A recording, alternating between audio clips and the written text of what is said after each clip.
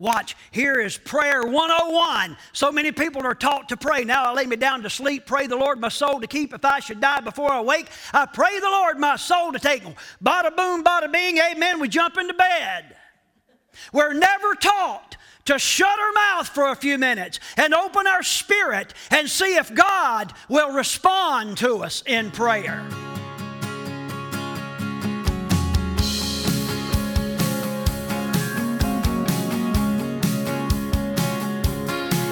Lord God, you know all my ways, you know all about me, but still you came for me. Lord God.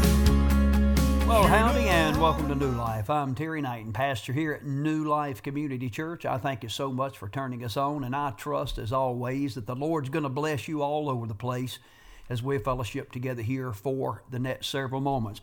We're going to kick off a brand new teaching on this particular episode. It comes from the book of Genesis. If you'd like to turn over there, Genesis chapter 22, we're going to begin to share with you about God's plan. Did you know God has a plan for your life?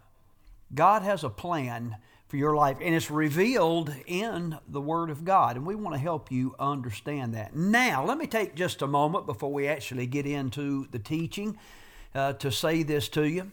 Christians are being persecuted all over our country today. I'm talking about the United States of America.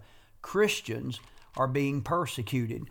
There are some folks that are being persecuted within their own churches today as denominational leadership has changed what the church believes in terms of what the Bible teaches, and they've just tried to cram that down people's throats and enforce that upon people. And some of you listening will say, I don't have a clue what you're talking about. Others know exactly what I'm talking about. Here's the challenge. I want to encourage you to know what your church stands for and know whether or not your church is preaching and teaching the Word of God, the Bible, and sticking by its eternal and age-old principles. If not, I would encourage you to find a place that is honoring the Word of God. Now listen, I'm not here to try to tell you my church is better than your church. It's not all about that or pointing fingers. But these are turbulent times that we live in. This is a perverse generation we live in, and people are being tested. They're being persecuted in unprecedented ways right here in our own community today by certain church leadership that has chosen to go some other direction. So be encouraged to find a place where the Word of God is being preached, where it's being taught. Please don't be like so many that say, hey, all churches are alike. They're all full of hypocrites, and I'm not going to have anything to do with them. Let me tell you, they're not all alike, and they're not all full of hypocrites. The church is full of born-again, Spirit-filled people that have been renewed on the inside, and they're following after Jesus. And there are hundreds of them, thousands of them, in every community that you know of, certainly here in our own community. People that love the Lord have experienced a salvation, a renewal inside, and they are worshiping the Lord together week after week, holding one another accountable and fellowshipping together, and I would encourage you to be a part of that. Well, let's go to the message. I told you Genesis chapter 22 would provide the backdrop. I'm going to read one verse in your hearing. Actually, just kind of part of it. Verse 1 puts it this way. Genesis 22 and verse number 1. Sometime later, God tested Abraham. He said to him, Abraham. God called him by name, and we'll see what he said to him as we get into this teaching. Father, I thank you for each one listening in right now, and I pray in Jesus' name, whether they're listening live or sometime later, whether through their television set or some other form of media, the internet, Facebook, YouTube, whatever the case might be, I pray that by your word you would speak to each one. And Lord, we'll be careful to praise you for it all in Jesus' name. Amen and amen. Hey, you hang on, you keep your Bibles handy. We'll be back here in just a little while to wrap things up. God bless.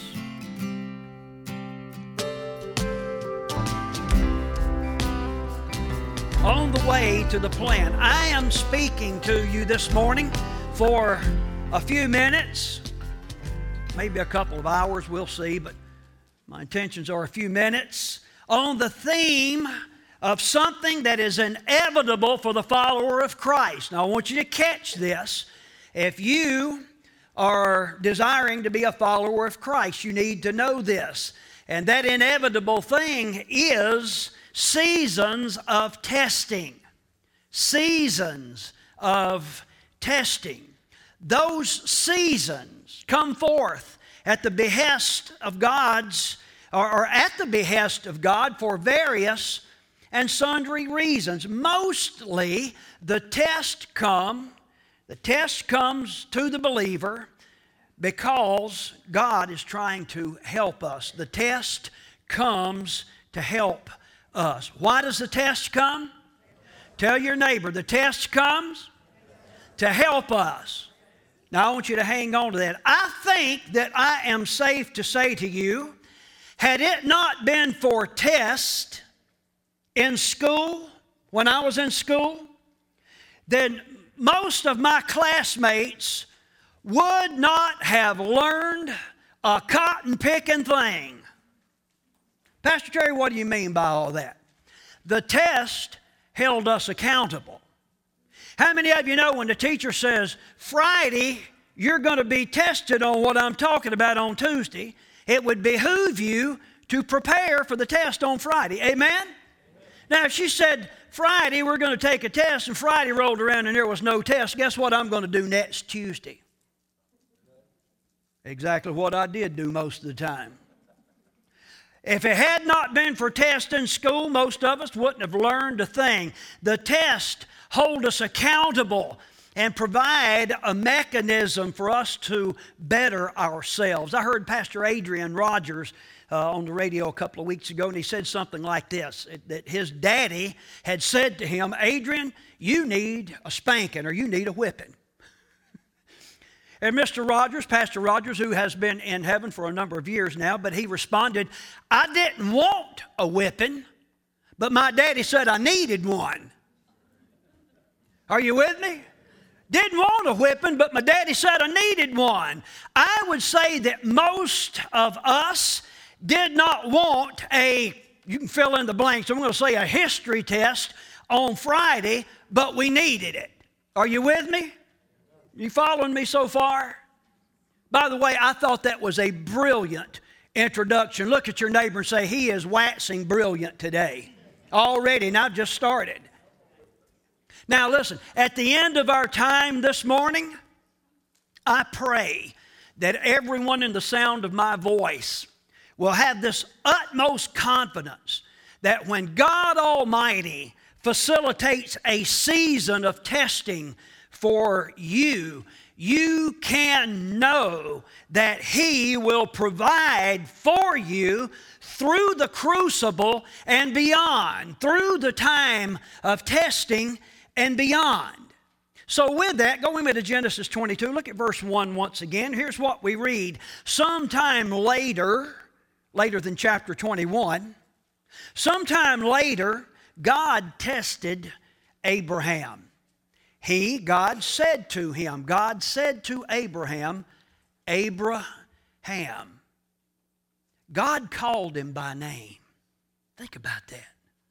God called him by name. Fill the number one study note in with me, if you would, please. I want you to get this. God knows your name. God knows your name. And instead of putting your in the blank, if you put that in there, just scratch that out and put my in there in great big letters. God knows my name. You may even want to put your name in there, whatever your name is.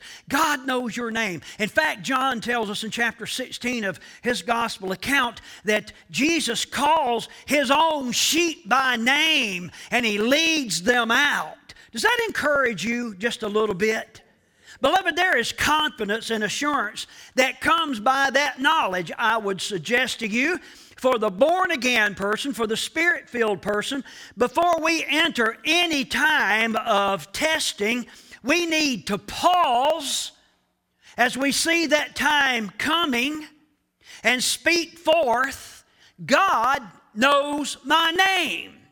I see a trial on the horizon. I need to remind myself that God knows my name. Whatever it is we see coming down the road, as we see the dust kicking up, as the case might be, I am certain that God is the protector of me from the inside out, and that God is in control of this season of testing. Now, somebody that I'm speaking to right now, you're not all that confident about this. You're not all that sure about this. You enter a time of testing with hesitancy, and you are under the impression that when you are born again, Spirit-filled, and you start going to church, then you'll never have another trial, another time of testing as long as you live. Will you wake up? Wake up! There is no such thing as going through this life without trials, without times of testing, without being prepared as we are on the way to the plan. Are you with me so far? Still with me? God knew His name. There's confidence in that. Then look at chapter 22, the latter part of verse 1. We nearly got there. Sometime later, God tested Abraham. He said to him, Abraham. And Abraham responds, here I am. I love that. Abraham, here I am. Have you ever spoken to someone, and because they weren't paying any attention to you, they weren't listening for your voice, they did not respond to you? I had that happen this week. And this is what happens quite often nowadays. Don't move, camera people. I'll be right back. For those of you listening by way of live stream, hi, I'm back. Does this look familiar to you?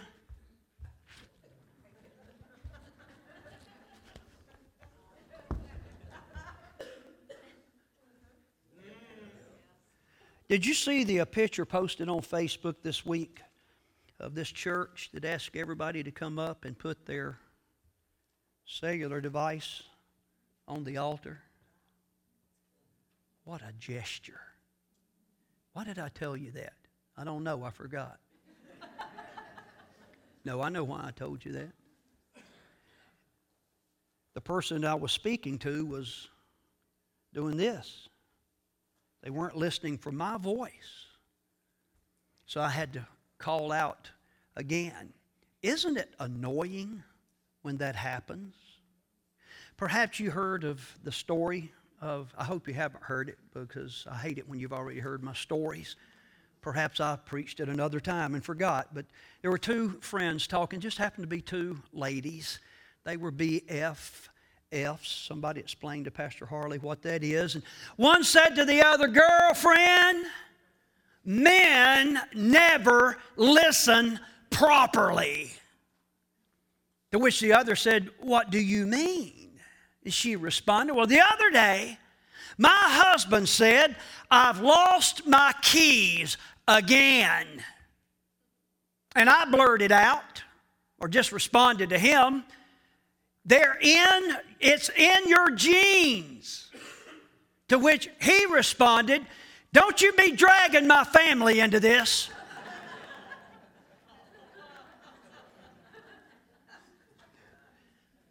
I'd say he wasn't listening properly. Can I get an amen right there? Study note number 2 for you this morning is a question for you. Here we go. Are you, and you might want to scratch out you and put I over top of that. Am I listening properly to God? Or am I listening to God properly? Pastor Terry, what is that? What does it mean to be listening to God properly? It's just this. Put this in the second blank. It's listening with expectation.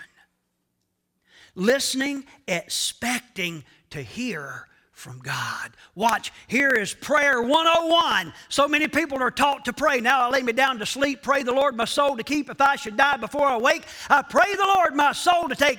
Bada boom, bada bing, amen, we jump into bed. We're never taught to shut our mouth for a few minutes and open our spirit and see if God will respond to us in prayer. Expecting to hear from God. Are you listening properly to God? Are you listening with an expectation that He is going to speak back? He knows whether you are or not. And I believe this. I believe that expectant persons, proper listeners, do hear from God. I believe that. And I believe it not only for me, I believe it for you and all of those that are out there somewhere in TV land and live stream land and whatever land that's listening. If you learn to listen properly and expect to hear from God, I believe that those people do hear from God. Now listen, sometimes God just speaks forthright. And you know that voice.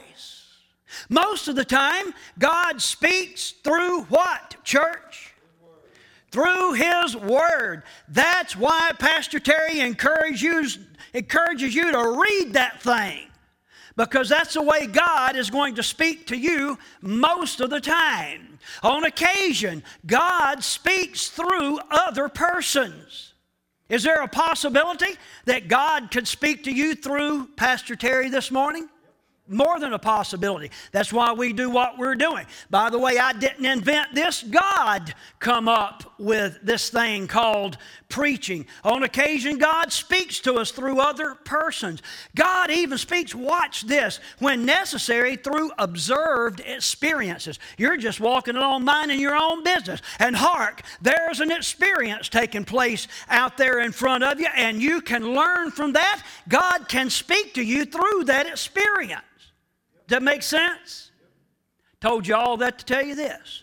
Abraham responded. He was listening properly. He said, "Here I am." Fill in number 3 with me if you would, please. When Abraham acknowledged God's call, you check me out on this. Then God responded by putting forth a plan. And I believe that order is significant. He acknowledged God's call. Abraham, here I am. And then God put forth a plan. What was that plan? I'm glad you asked. Go with me to Genesis 22 and verse number 2. It says, "Then God said, take your son, your only son at that time, your only son, Isaac, whom you love." And let me park right there for just a sec. Let me help you understand. Isaac was not a despised son. He was a beloved son. This boy was his father's pride and joy. How many daddies we have here this morning? Say amen. How many daddies we have that have a boy? Say amen. Aren't they your pride and joy? Don't you just love them? Abraham loved this boy. He cherished this youngin. Abraham knew that that boy's future had a promise in it. Okay? So there was something going on here. Abraham also loved God. Abraham also knew that God loved him. And if you don't know that, let me see your eyeballs right now, whoever you are, and in particular if you're listening by way of live stream, God loves you. Preacher, you don't know what I did. I don't have to know what you did. I know what Jesus did, and I know what He said. He demonstrated His love for you even while we're yet sinners by dying on the cross. Who did He do that for? Say me. That's right. Whoever you are. He knew God loved him. God had already asked of Abram, whose name was changed to Abraham, to do something that most persons would never do. If you're quick enough on the draw, you can go back to chapter 12. I'm not going to take you all the way back there, but chapter 12, verse 1 tells us something like this. God said to Abraham, leave your country, leave where you are, leave your people, leave your father's household, and go to a land that I will show you. I'm not even going to tell you what that land is yet, but I will show you. You just take the necessary steps. In other words, God is saying, Abraham, I want you to walk away from everything that you are familiar with. Are you listening to me this morning? I want you to walk away from everything that you are familiar with and walk into something that I will show you later, something that you know nothing of presently. Now here's the amazing thing, and this is amazing. Abraham did it. He did it. How many of you know God calls a lot of people and they don't do it? God says to a lot of people, go here, and they say, no. Go there, not me. Go here, there. I'm hearing things. Abraham did it. He left it all to follow God's call. And now, God is really attempting to prove something that I believe he already knew. That is that Abraham was passionately committed to the call. Look at the latter part of verse 2. Take your son, your only son Isaac, whom you love. Sacrifice him as a burnt offering on one of the mountains I will tell you about. We now know from other stories it was Mount Moriah, and I may tell you a little bit more about that later in the message. Before I get there, let me explain a couple of things to you about verse 2. First of all, God did not actually mention the word sacrifice to Abraham. Stay with me right here. It is implied, and the Hebrew word olah literally means that which ascends or that which goes up, like going up in smoke, literally like going up in smoke. The original puts it like this. God said to Abraham, offer him there as a burnt offering. A burnt offering. That's something we do not know a whole lot about today unless you have studied the Old Testament, which I would encourage you to understand these things. Do you remember Noah from the Old Testament? Noah's burnt offerings were the first recorded offerings. You can read about that in Genesis chapter 8. There is a very good possibility. A lot of scholars agree that Abel's offering was also a burnt offering. That was earlier in chapter 4. I'm not preaching on that right now. I just wanted you to know that burnt offerings is a common, more than a common theme under the Old Covenant dispensation. Now, beloved,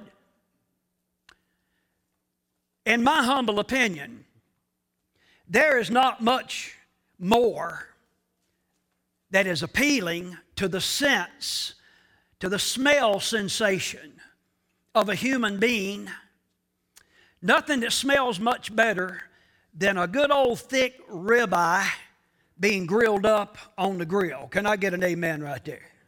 Isn't that a terrible thing to talk about on Sunday morning? Can you smell it? It's that time of the year.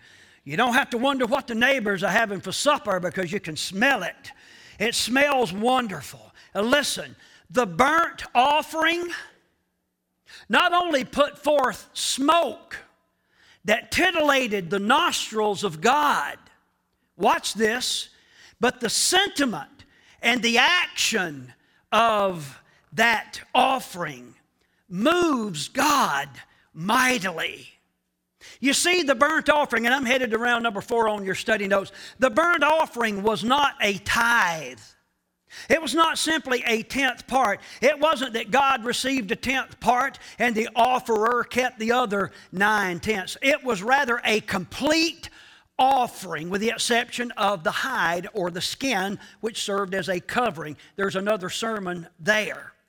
Now, what did the burnt offering symbolize? It symbolizes, watch this, it's very important. It symbolized that the offerer, the presenter, was yielding totally, completely to God. Now, beloved, I want you to understand this. The offering itself, the item itself was not the focus.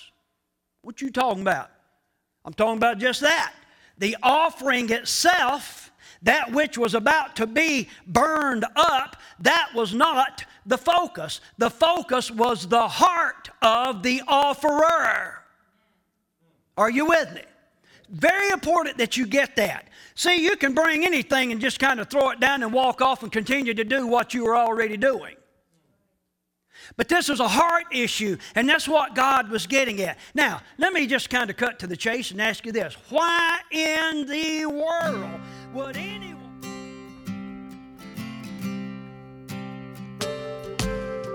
Beloved, we're going to wrap it up right there. Let me do so this way.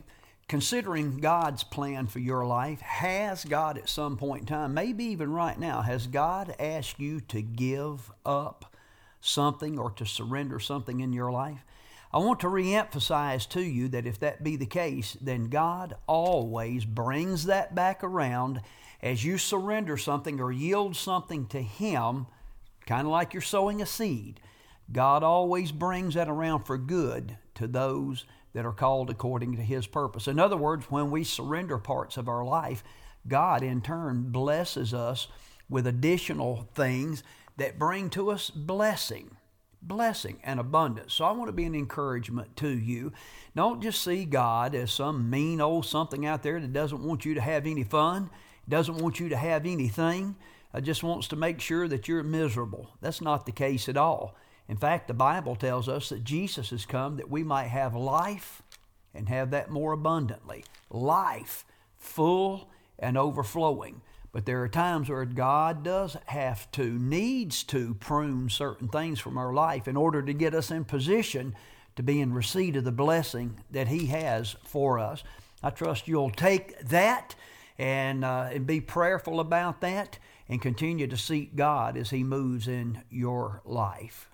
I want to remind you that New Life Community Church has a regular schedule of activities. We meet Sunday mornings at 10 o'clock, our primary worship celebration. We would love to see you. That's not just something that I say. We have people at the doors at New Life looking for newcomers. You will be welcome. We'll usher you right on in. We look for you. We expect you. We will save you a seat. So come on out and be with us. We also have midweek activities Wednesday night at 7 o'clock, something for the entire family. We have children's church on Wednesday night. That's right. We believe in children. We have youth activities on Wednesday night, really a kind of a mover and shaker type youth group here right now. And then the adults have their small group gatherings on Wednesday night. Something for every member of the family. I have to get out of here. I am Terry Knight, and I want to encourage you, beloved, and remind you that Jesus is coming back. Is He coming back